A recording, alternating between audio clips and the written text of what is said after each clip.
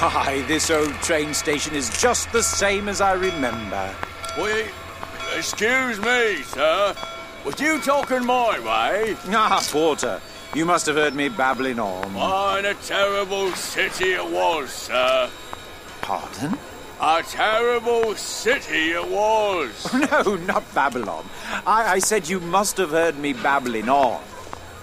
I was just thinking I was once a starved, hopeful boy off to make his fortune in London. And look at me now. I wear a grand cloak lined with fur, fit enough for a foreign nobleman. Well, we certainly don't want you having a fit, sir. Especially with no foreigners. Porter, you need not complicate yourself with my affairs.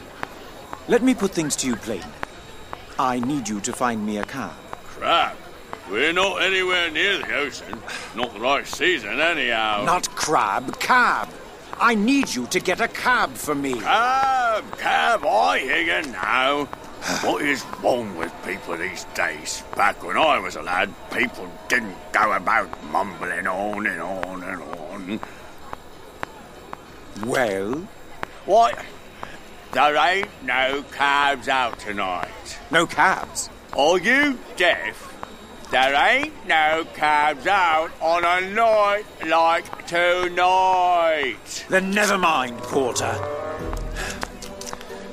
It appears that I must travel the moor on my own two legs, then. As long as I can reach my brother's house before nightfall. Although Robert remembered the journey from when he was a lad, he wasn't prepared for the violent snowstorm out on the moor or the storm that would rage within his heart. I can barely see in this blizzard. Where is their house? And what is that? A church? Wait, where did the church go? I don't know where I am. Hello? Hello, can anyone hear me? God, I'm not calling out to you. I will get through this myself. But if you could send someone.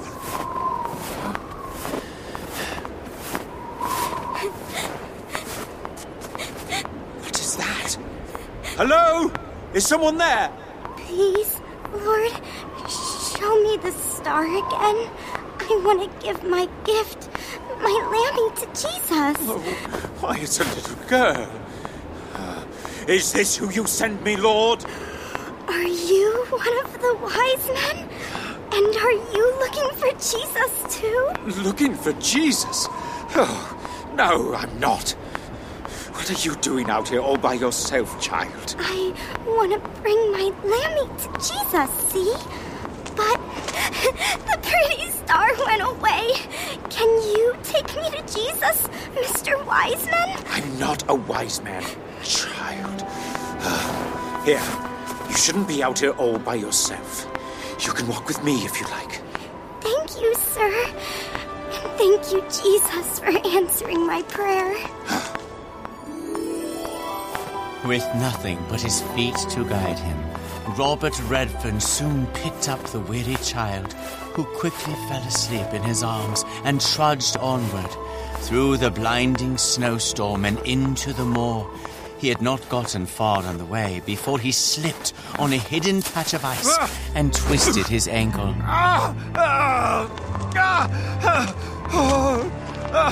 Oh, what a sharp pain this is.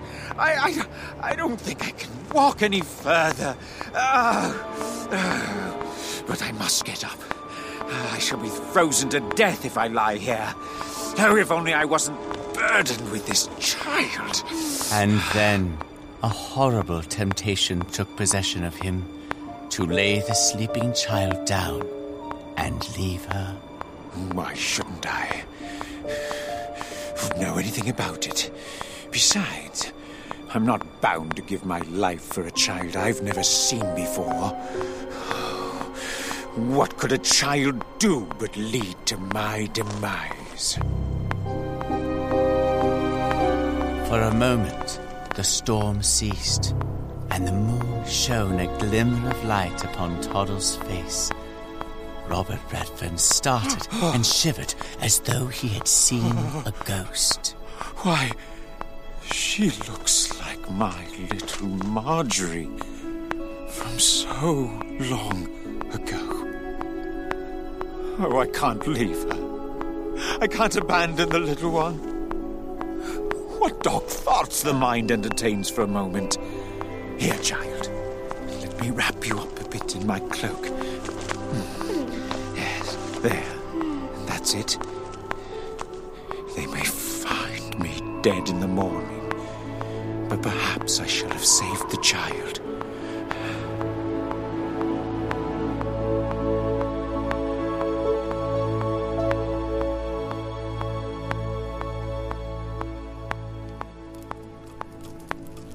What time is it? A little after 10. 4 hours. My baby's been out in the storm for over 4 hours. Oh, here, Mother. Take my hand. Let's pray. Pray for Father and Jack and the boys, that they'll find her. Please, God. Let them find her.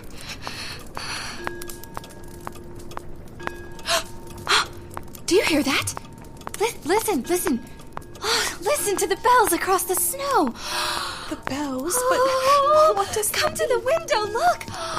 All is over, Mother. The bells mean that Toddle is found. Jack said that when they found Toddle, they would ring the church bells. And listen how they're ringing. Oh, and I know that's Jack helping to pull, for he doesn't know how to do it a bit.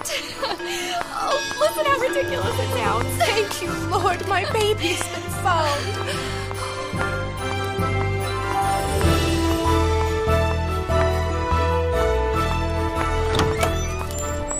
They found her. Thomas? Rebecca, here's our little darling. Just as warm and cozy as a little bird. And still fast asleep. My sweet, sweet Toddle. Mama? Oh, Toddle. Make way. Hold on to his feet there. Quickly, set him down here by the fireplace. Oh, Jack. Is he dead? It appears that way. We found him buried in the snow with Toddle wrapped up in his arms. I have no idea who he is. Rebecca, this man saved our daughter's life. He's one of the wise men, Mama. Is he? I'm going to do all I can, but I'm afraid it's not promising. Here, Jack, hand me that lamp. Look, the ice is melting from his face. What? I don't believe it. Wait, it's Robert. Tom.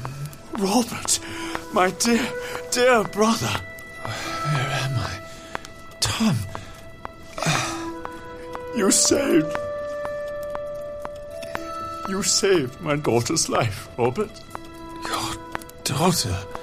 Yes, the little girl you rescued is my own Toddle. Toddle? Oh, keep her close, Tom. She's a treasure.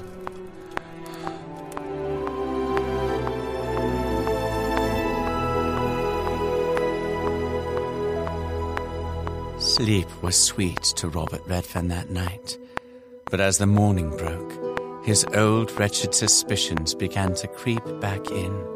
He convinced himself that the family's love was a facade, a mask. I haven't lived all these years without finding out something of human nature. Although his heart began to soften from the hardness of his suffering, he had yet to encounter glimpses of God's love and kindness for full surrender. So, sitting down to breakfast, he furrowed his eyebrows and rehearsed his premeditated plan.